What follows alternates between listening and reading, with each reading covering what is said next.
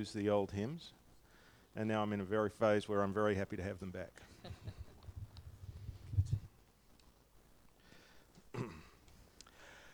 So we are in a series, very short, 2-week series on the Lord's Prayer, found in Matthew. At least the version we're doing is in Matthew chapter 6, verse 9. Okay, I got confused. I'm looking at Zechariah, not Matthew. Matthew chapter 6, verse 9. Therefore you should pray like this: Our Father in heaven, your name be honoured as holy. Your kingdom come, your will be done on earth as it is in heaven. Give us today our daily bread, and forgive us our debts as we also have forgiven our debtors. And do not bring us into temptation, but deliver us from the evil one. Let's pray. Father, as we come to your word this morning, we've been singing your word all morning. But Father, as we come to reflect on it and learn from it, Father, we pray that you will speak to our hearts, particularly in this matter of prayer. Father, that you will teach us to pray, and not just how to pray, but to actually pray effectively, powerfully, and intimately. In Jesus' name, amen. So as always, nearly always, notes for today's message are in the app. So last week we began looking at God's agenda for prayer through the lens of the Lord's Prayer. And we saw that, according to a recent survey, which we took in church, actually a good chunk of us struggle with prayer. Many of us either don't pray at all, or only very occasionally, or only pray a few times a week. So prayer isn't really an embedded part of our lives. And so I suggested that re-engaging with prayer is a matter of us, or part of that might be getting with God's prayer agenda instead of just being wrapped up in our own agenda. And we saw last week that getting with God's agenda means lifting our eyes heavenward. Our Father in heaven, your name be honoured as holy, your kingdom come, your will be done on earth as it is in heaven. And when we lift our eyes heavenward and we pray from a place of relationship with God as our Father, and a place of concern for His glory, and a desire to see His kingdom come into our lives and the lives of people around us, it has the potential to really transform our lives and our prayers. It helps us to frame the rest of our prayers as well, as we'll see this morning. We see earthly things with the proper context of heaven, with an eternal perspective. And so this helps us to both pray with faith and also pray for the right things in the right way. Not that there's really wrong prayers, you know what I'm saying, but we want to be effective in our prayers. And so it's in this light we saw, it was about concern for the things of God, you, your name, your kingdom, your will. And then the prayer, Jesus teaches us, moves to more of an us focus. Give us our daily bread. Forgive us our debts. Don't lead us into temptation. So more earthly concerns. Jesus begins his prayer with the simple request to give us our daily bread. Give us today our daily bread.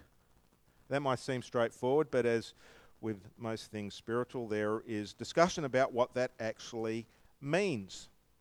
The Greek word for daily is epiousios. You don't need to remember that past this sermon, but it only occurs twice in the New Testament. It occurs here in Matthew, and it occurs in Luke's version of the Lord's Prayer. So apparently the only time Jesus used it was in regards to prayer.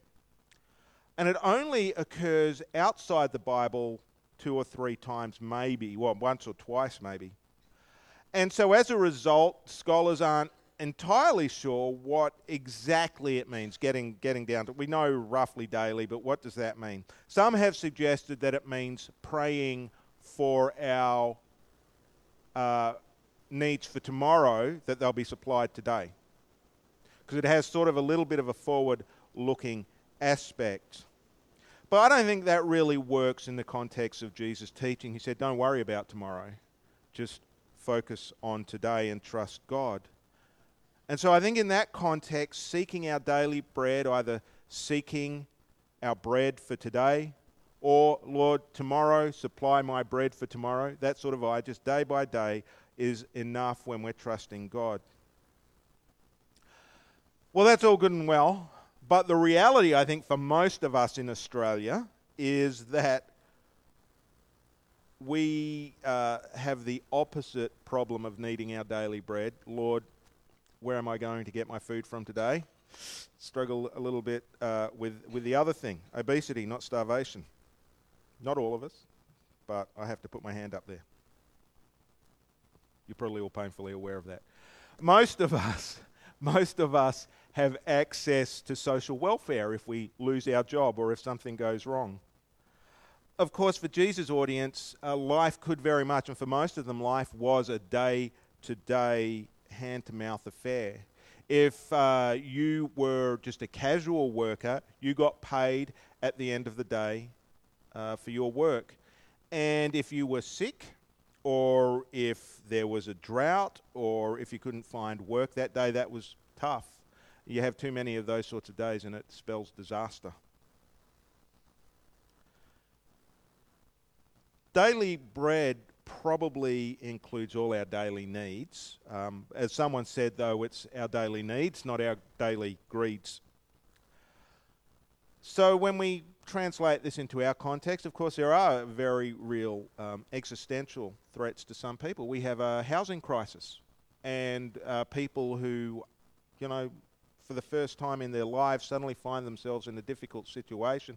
They may not be starving, but they might be living in their car. They might be house surfing, couch surfing. They might be living on the street because of circumstances they've had no control over.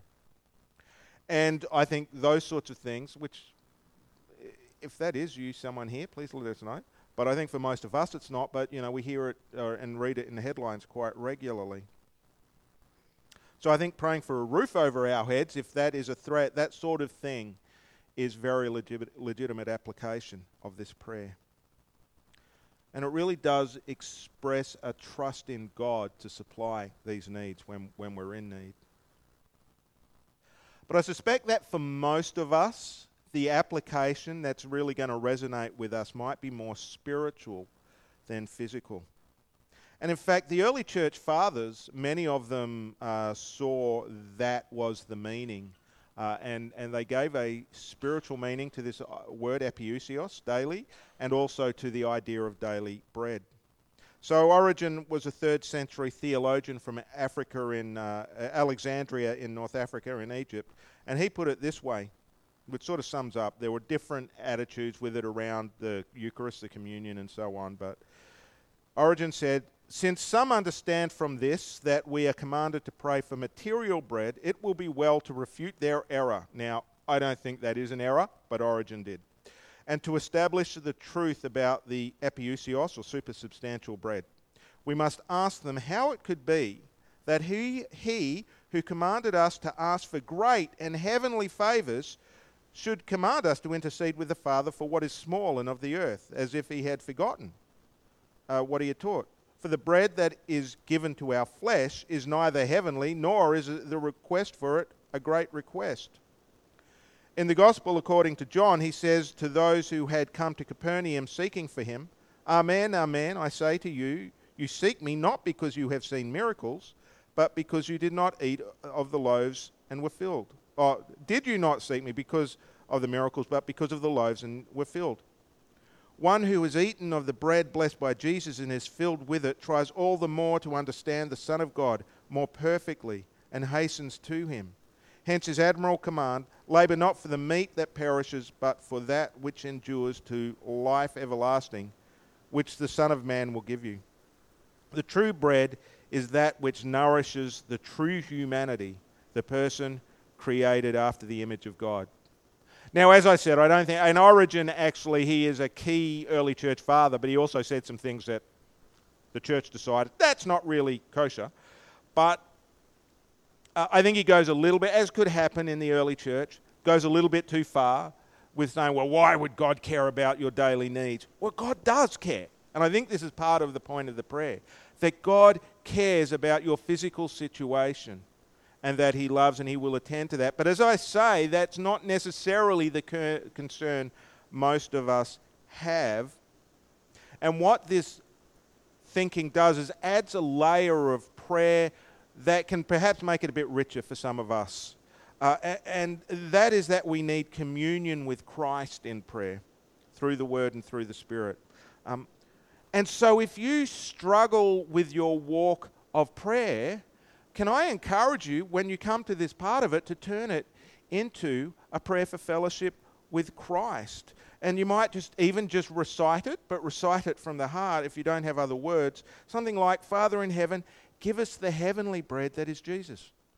I mean, does that sound like a good prayer?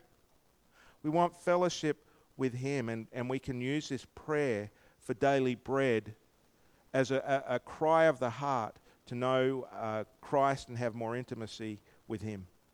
But if you have physical needs, do pray for them. The prayer very much is about that. Another reason I think that we can see this request for daily bread as spiritual is that Jesus very much slips again into spiritual and relational matters. It's sort of sandwiched between very spiritual concerns and the kingdom on one hand, and then Jesus moves into forgive us our debts as we also have forgiven our debtors. Jesus used the metaphor for debt a lot in regard to our relationship with God and how we should treat others. We owe God a debt we can never repay. We have a debt of sin, and Christ came to pay that debt on the cross. But I also wonder if we owe God a debt of gratitude and of love that we can just never repay. God has poured out infinite love and grace on us, and we're finite beings, so how can we ever repay that? We have a debt. But in any case, God graciously forgives us our sins. But there is a condition. I don't know if that shocks you to say, but Alex, I thought grace is unconditional. Jesus says to ask for forgiveness in the same way that we have forgiven those who owe us something. God, forgive me my debts as I've forgiven my debtors. And this is so serious that this is the one point Jesus comes and revisits at the end of the prayer, as if for a clarification. He says, for if you forgive others their offences, your heavenly Father will forgive you as well. But if you don't forgive others, your Father will not forgive your offences. That is terrifyingly explicit. If you were around for our series in Galatians, you might remember that understanding salvation was right at the beginning of the series. Understanding salvation is partly a matter of understanding what God has saved us from and what he's saved us to. And what he has saved us to is into a kingdom of grace. It's all of grace. And we can't continue to live by law in that kingdom. That was the context of Galatians. But you know, when you think about this, you owe me something, so you have to repay that.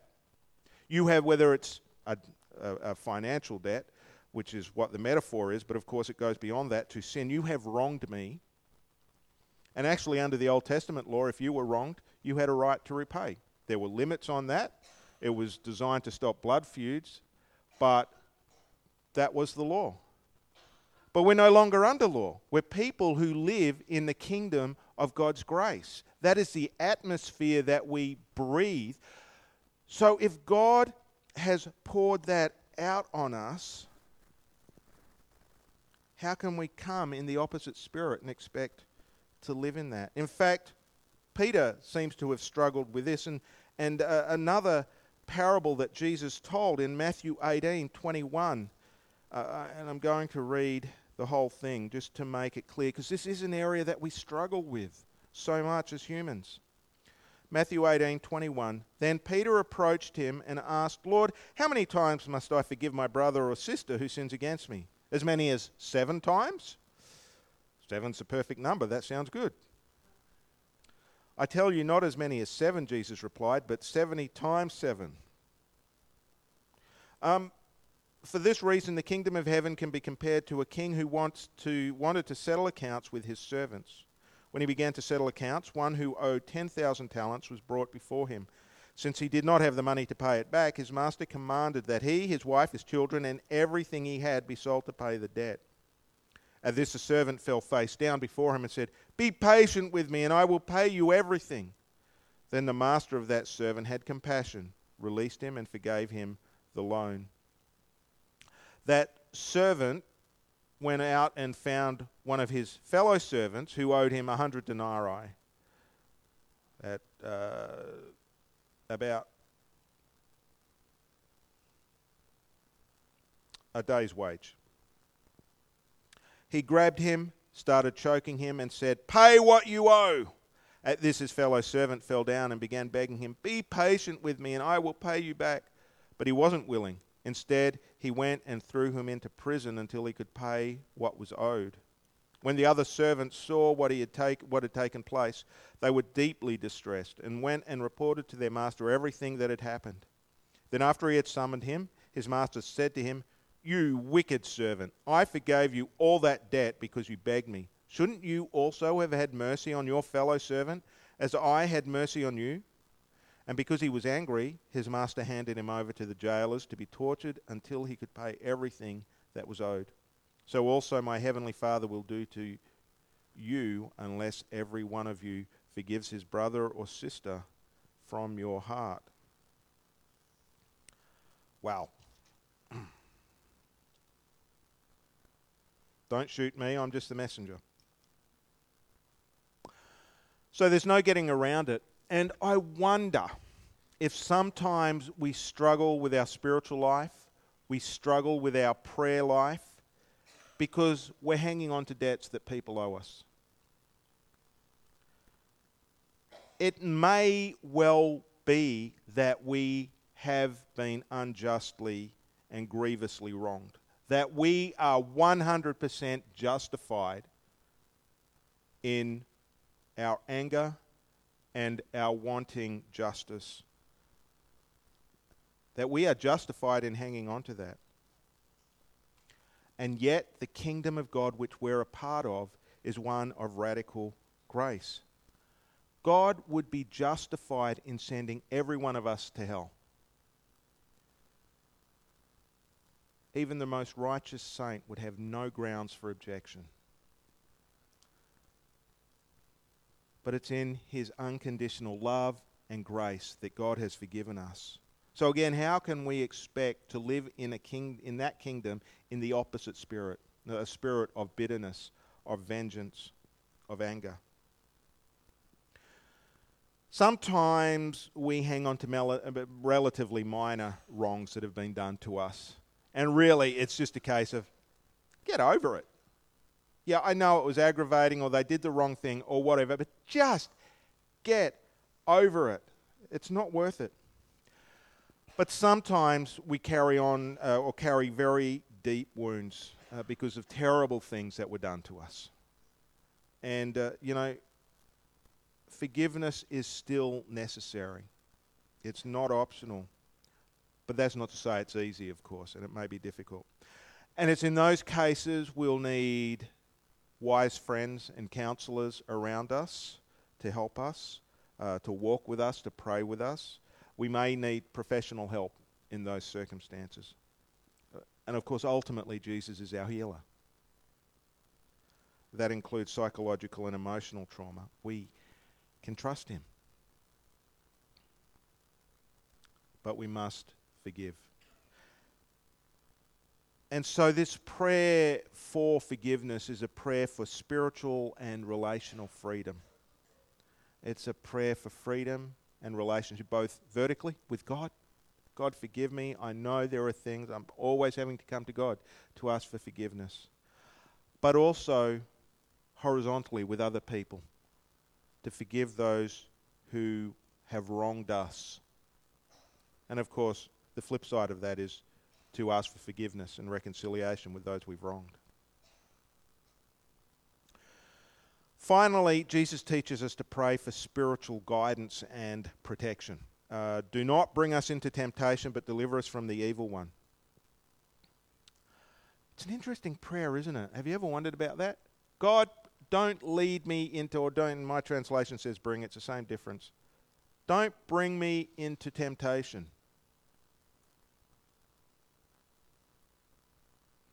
My translation says deliver us from evil, or deliver us from the evil one. The Greek's ambiguous about that, whether Jesus meant evil in general or Satan in particular, and both work in the end. We want deliverance from both.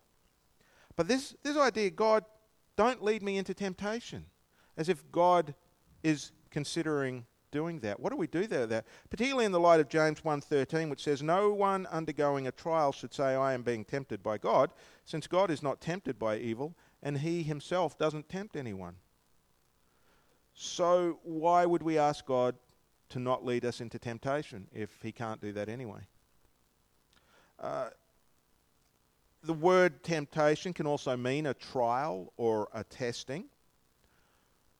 But Jesus sort of said, you're going to be tested, folks. You're going to have trouble. Just get used to that idea. That's, if they hated me, they'll hate you. So what do we do with that then? In the end, most commentators agree that this is probably just a humble admission of our weakness and a prayer for deliverance. It's like, Father, please remember we're just dust. Go easy on us. Deliver us or rescue us from evil. And don't we all feel that at some level? Sometimes we face a very immediate testing and temptation or attacks, and we need God's deliverance from it in that moment. Pray. There's no doubt the world is becoming more hostile towards Christianity. And sometimes, that's actually a little bit legitimate. Things so-called Christians have done in the world, and people get a bit antsy about that, and that's fair enough. But sometimes it's just general rebellion against God. They don't like the idea of God and of accountability to him and of the kind of lives we're called to live. And in either way, pray. God, don't lead us into temptation. Deliver us from evil. So the Lord's Prayer, this part of the prayer then reminds us that God is our provider. Even if we live in a prosperous country, God is our provider. It reminds us that he calls us to relationships of radical grace and forgiveness. It reminds us that he is our deliverer. In some ways, this can be really hard to pray, actually, because it calls for humility. That, we're not 3-year-olds. I can do it by myself. That actually, I'm grown up and I can't do it by myself. It calls for courage, but it's also a powerful way to pray, because when we're doing this, we're actually asking God's kingdom to come to be manifest in very concrete ways. So if you struggle with prayer, last week I gave a challenge to just spend time with the first couple of lines of the prayer. Our Father in heaven, your name be honoured as holy. And just to begin with worship and just to sit there. I wonder if that's helped you this week. But this time, a couple of weeks back, Fletcher introduced us to the idea of the examine or contemplative prayer. And you can find some tools for that under our resources section on our website. And so this week I want to encourage you and challenge you to use the Lord's Prayer as a framework for that sort of prayerful reflection. Even if it's only 5 minutes a day. Just to think through some questions. Think like, okay, so what places do I want to see God's kingdom come today? What physical, spiritual, or spiritual needs do I need God to supply for me today? Who do I need to forgive today? And what do I need to repent of and seek forgiveness for today? What or who do I need God to deliver me from today? And if we just spend a few minutes a day, or doing that even just a few times a week, I wonder what God will do. I wonder what that will do for our prayer life.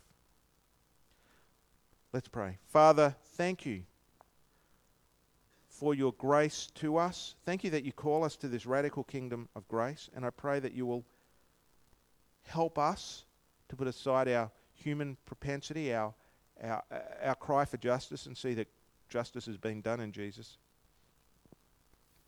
Father, help us to see how you are concerned for our physical and spiritual needs, as well as that of our world. And Lord, help us to come as humble, dependent, grateful children to our Father who loves to give and give and give and provide for our needs. And Father, I pray that you will teach us to pray, and in doing that you will transform us and our prayer lives. In Jesus' name, amen.